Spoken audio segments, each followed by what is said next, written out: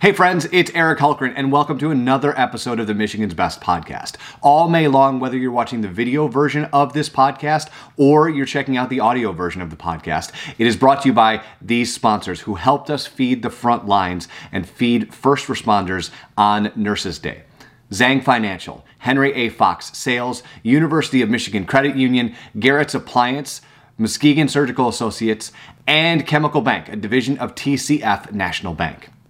On this episode of the podcast, I'm talking to Bob Fish of Bigbee, co-CEO of Bigbee, in fact, and he and I have a lot in common. And one of the things that we have in common is sharing good news. And so on this episode, we talk a bit about good news over some coffee on the Michigan's Best Podcast. All right, friends, it's Eric Hulkran, time for another Michigan's Best Podcast, and this time around we are partnering with our friends at Bigbee, and I'll explain why in a second, but I want to invite in our guest, Bob Fish, who is co-CEO of Bigbee. Bob, how are you, my friend? Awesome. I mean, all things considered, awesome. Yeah, well, and like that is why we're here. You know, one of the things that sort of brought us together, both as people and as two different brands, is our love of the wonder and the magic and the joy and the good news that's even in a time like this. And so Bob and I thought this would be fun to do some episodes where we're talking about the good news around Michigan and what people are doing to make this world a better place when, to your point, Bob, all things considered, it might not feel like that. So Bob, first, how are you doing? Like, how is everything in your world? How's your family? I mean, you and your wife do the YouTube videos, which we'll talk about in a little bit. So, like, we get to see you, but how are you actually doing? Yeah, I mean, I'm doing well, physically, mentally, that kind of thing. It's not without effort. I'm drinking a lot of water, eating right, staying positive. There was a moment early in the crisis where, cortisol and adrenaline were sort of winning the battle with me, but I've come around on that a little bit, and I'm taking a lot of time in the woods and that kind of thing. It can be really beneficial. But yeah, my wife and I, we have a purpose with our videos, and we'll talk about that in a minute. Yeah, and I can't wait to talk about that. But one of the things you and I talked about leading up to this is this question that you guys get asked all the time is, why is Bigbee essential? And so I want to sort of start there, and then we can kind of talk about the rest of the cool stuff we're going to talk about today. But why is Bigbee essential? Yeah, and it's sort of a wonder, because it's like, hey, it's just coffee, but there's two things on that why it's essential. One, Department of Homeland Security's deemed food service essential, and the reason it deemed food service essential, which Bigbee Coffee falls under the mantra of food service, but the reason it deemed food service necessary was because grocery store needed a break. If you remember, in the very early days, it was literally being overrun, and food service was a way to take some of that pressure off.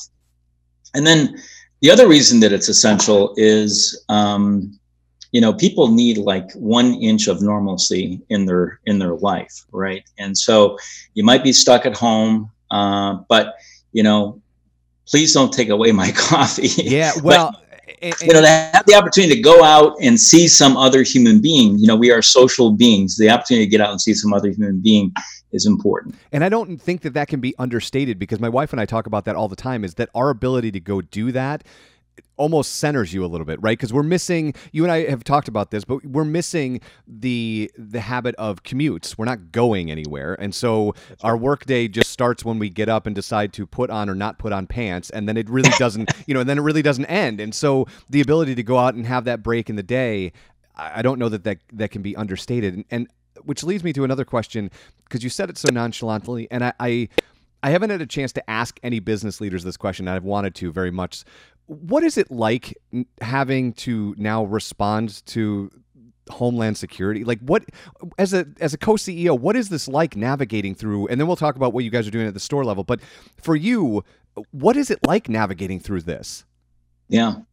Well, what I would say is it's very fast paced. So, we would make change inside Bigbee in quarters and years and so on. Right. And the pace of change with, whether we're just talking about legality or safety or security, and the number of sources that comes from, Department of Homeland Security, CDC, state health department, local health department, sometimes conflicting with each other. I mean, we've had to become experts. And then what I would say is our iterative process, it's moving so quickly.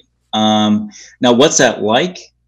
Frankly, I find that highly stimulating. Now, you can get a little too much of a good thing, like being highly stimulating or highly stimulated for too long might feel like you're coming off some weekend binge or something. Sure. Like that. Yeah. Right. Yeah. To be careful, but it's stimulating. And I've had the joy, the benefit, the ability to show up at your headquarters. So I get a sense of what the culture is a couple layers deeper than somebody who isn't trying to become a franchisee or works at that level. But you said something yesterday as we were prepping for today that I thought was really fascinating. And you said lots of people are trying to have to use, and I promised myself there are 3 words I wasn't going to use. This will be one I'll make an exception to for the sake of the question. Lots of brands have had to pivot to respond to this. And you said that because of the way in which your culture has been created, you haven't really had to do that. You've just had to double down on what you were already doing. Can you talk about the Biggby culture and how it relates to the coronavirus, and then what is happening inside these stores? Yeah. So, we're a purpose-driven company, which means we're interested in some larger purpose beyond profit, not instead of profit, but beyond profit. And, our purpose is to improve workplace culture in America, or rather that's our vision. Our purpose is to support people in building a life they love. And we believe if we support people in building a life they love, that eventually we'll be able to change workplace culture in America. But, my partner, Mike McFall, and I are one of our big goals in life is to make the word love as ubiquitous as the word profit in business. And so Biggby's about love, and not the Subaru version, where we'll donate to your favorite charity. Nothing against Subaru, but it's a little bit more marketing than purpose. Sure. But yeah, in the COVID crisis, because built into the word love is things like gratitude, faith, strength. And we just get to turn the dial up on these things. People are highly receptive to that right now, but we are extraordinarily grateful. And, love is just such a positive message for everybody. Because there's a couple things, people's lives have been changed dramatically, and that's one thing they had to adjust to. But the other thing they have to adjust to is the idea that there's light at the end of the tunnel, but the tunnel's so long, we're not used to looking at the light at the end of the tunnel being so far away. Yeah. And so being able to lean on these things is really, really important. But I post every day on Facebook, and we communicate to our owner operators every day about the idea, if you love the world will love you back. And it's just been hitting us in droves. So we didn't have to pivot. We just got to float the balloons a little bit higher about what we're doing, and people are really receptive to that. So, Bob, can you go back a couple? You're celebrating 25 years, so go back a couple years. At what point, and maybe it was iterative, as you used earlier. At what point did you and Mike sort of move towards this, right? Because, I've had the pleasure of talking to you a couple of times, and you are like this all the time. You are just joy-filled and happy. This is not a facade. This is a thing you do, and I love that about you. But I wonder if you might be able to put some words around when you guys were like, okay, we're going to do this business, but we're really going to do this, right? Yeah, we were definitely a company that was without purpose all the way up to 2014. And so, I did a TEDx talk, Michael and I did a TEDx talk, Detroit, on this, just this last year. But, when we started off, we had the DNA of love inside the company. As a matter of fact, we used to say, our cultural values are be happy, have fun, make friends, love people, and drink coffee, which is like people, coffee. But we were more like the Subaru version, which was it just turned it into a branding message, right? And in 2014, we had a moment where we met a gentleman by the name of Nathan Havey. We called it the Shaman in the Woods moment. And Michael ended up camping with him.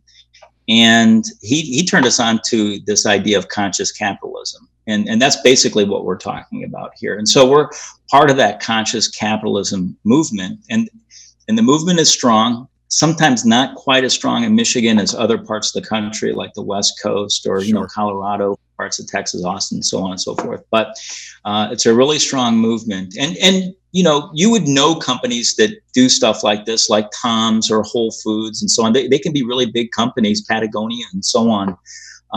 But being a purpose-driven company, I'll tell you, the thing that changes is, especially as a shareholder, is how exuberantly you jump out of bed and can't wait for your 2 feet to land on the floor and get going. So, operating a business that was successful and adding a couple of zeros to our paycheck every year was nice, and I would never complain about that.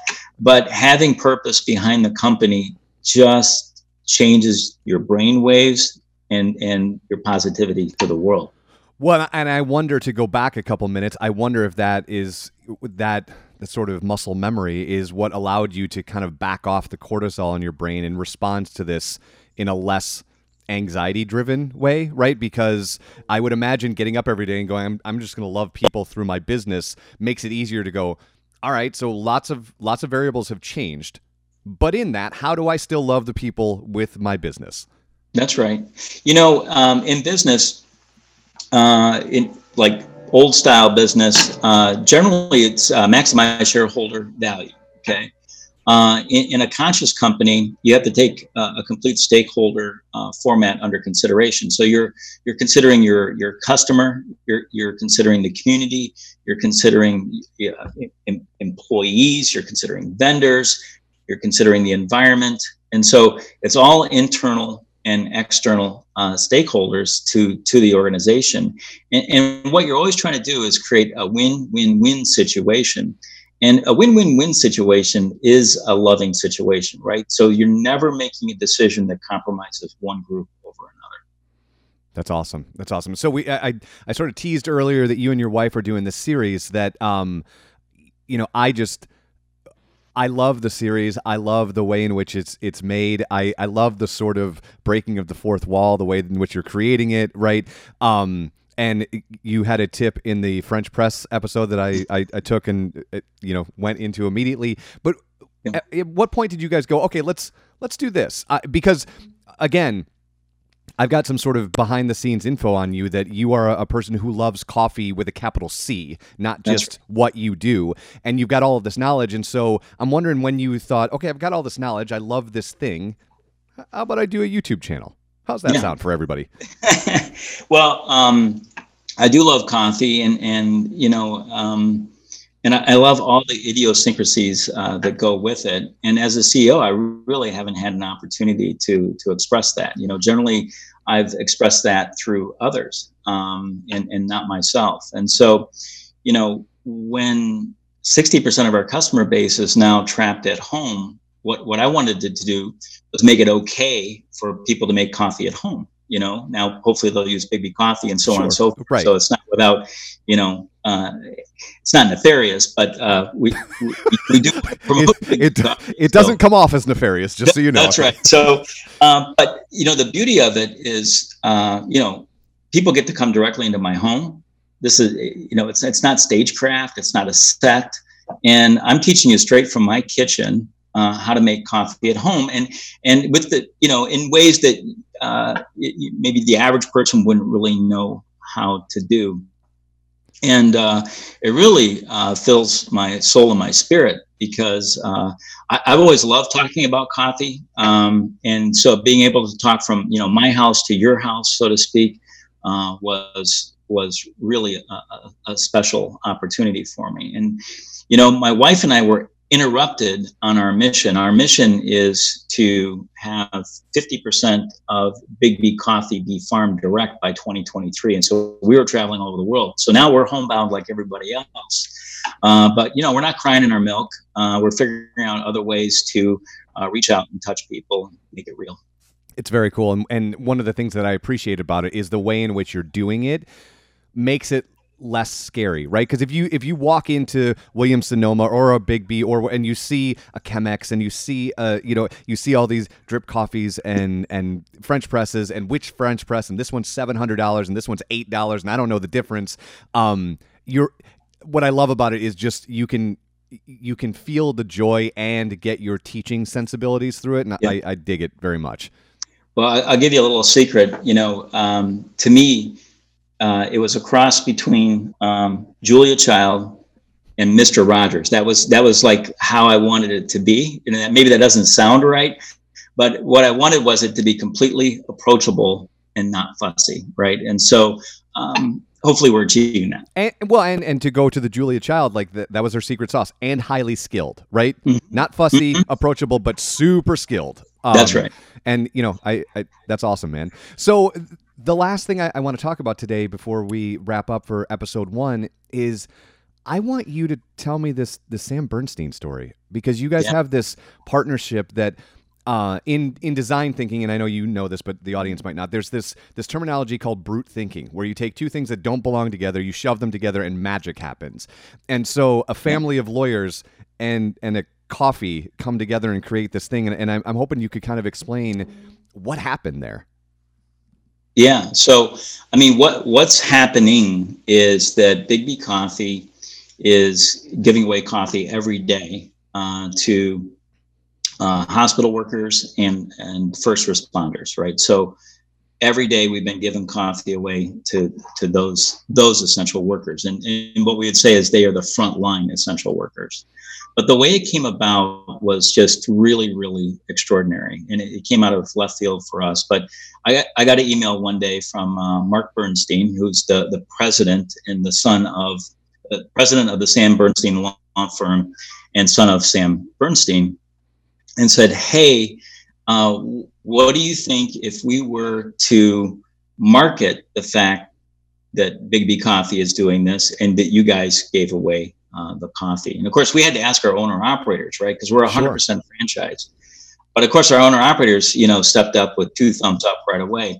And, the Sam Bernstein law firm is just a juggernaut when it comes to marketing. I mean, you would have to be dead and under a rock in Michigan to not know that they exist. And so they turned, the whole lens to Big B Coffee. And Mark went right out to a store. He took his kids with him.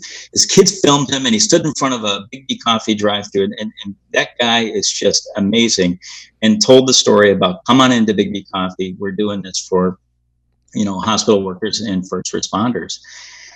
And, at first it was, hey, let's do this for a couple days. And it turned into a couple weeks. And now I think we're into a month and a half. And it is the most extraordinary thing. And I can't explain exactly why it's happening.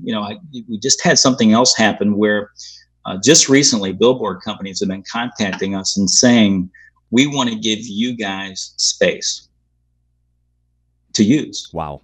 And we're like, what? And they're like, no, we want to give you space to use. But, I think it's because of how Big B Coffee has been presenting itself to the world that we're being considered for these kinds of things. And what I will say is the people that contact us are just extraordinary people to begin with themselves, right? And they take that half an idea, as you mentioned earlier, and they marry it with our half the idea. And that whole is something that is synergistic. I mean, it's certainly 2 + 2 = 5 in that particular scenario. But we are extraordinarily thankful for the relationship and what we've been able to do for essential workers.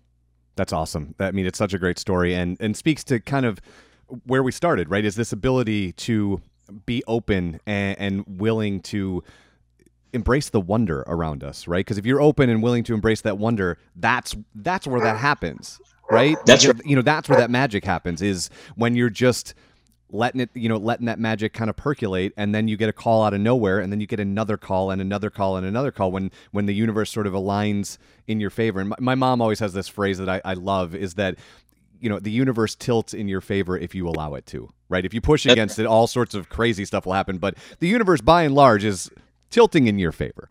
Yeah, totally. It is. And, our owner operators have been doing this. I mean, it hasn't been easy for them, but they've been doing it with grace and gratitude themselves, and they present in a positive manner every day. I mean, they really feel that it's their obligation to serve the community, right? So Baby Coffee has been at the center of all these communities all throughout Michigan and actually 9 other states, but we're mostly talking about Michigan here. And they feel an obligation to be open and to be available so people, you know, like your family can go get a cup of coffee and feel a moment of normal. And people really appreciate it. Yeah. Yes. I mean, I don't know how else to respond to that other than to say yes, and bringing that joy, even if it's just for a minute, to people's lives, you know, is very important right now. All right, my friend, I promised to kind of keep this under wraps, so I want to do that and be cognizant of your time, but I cannot wait to keep this conversation going. Bob Fish, have an awesome weekend, my friend. Thank you. Take care. Bye-bye. Thank you again for checking out the Michigan's Best Podcast. Want to take a moment to thank the other sponsors who are making these podcasts possible all May long. We're talking about Frankenmuth Credit Union, Northwoods Village, Fifth Third Bank, Stanley Steamer, and Chelsea State Bank. So thank you to all of them and to our other sponsors who are making these podcasts possible all May long. Be well, friends.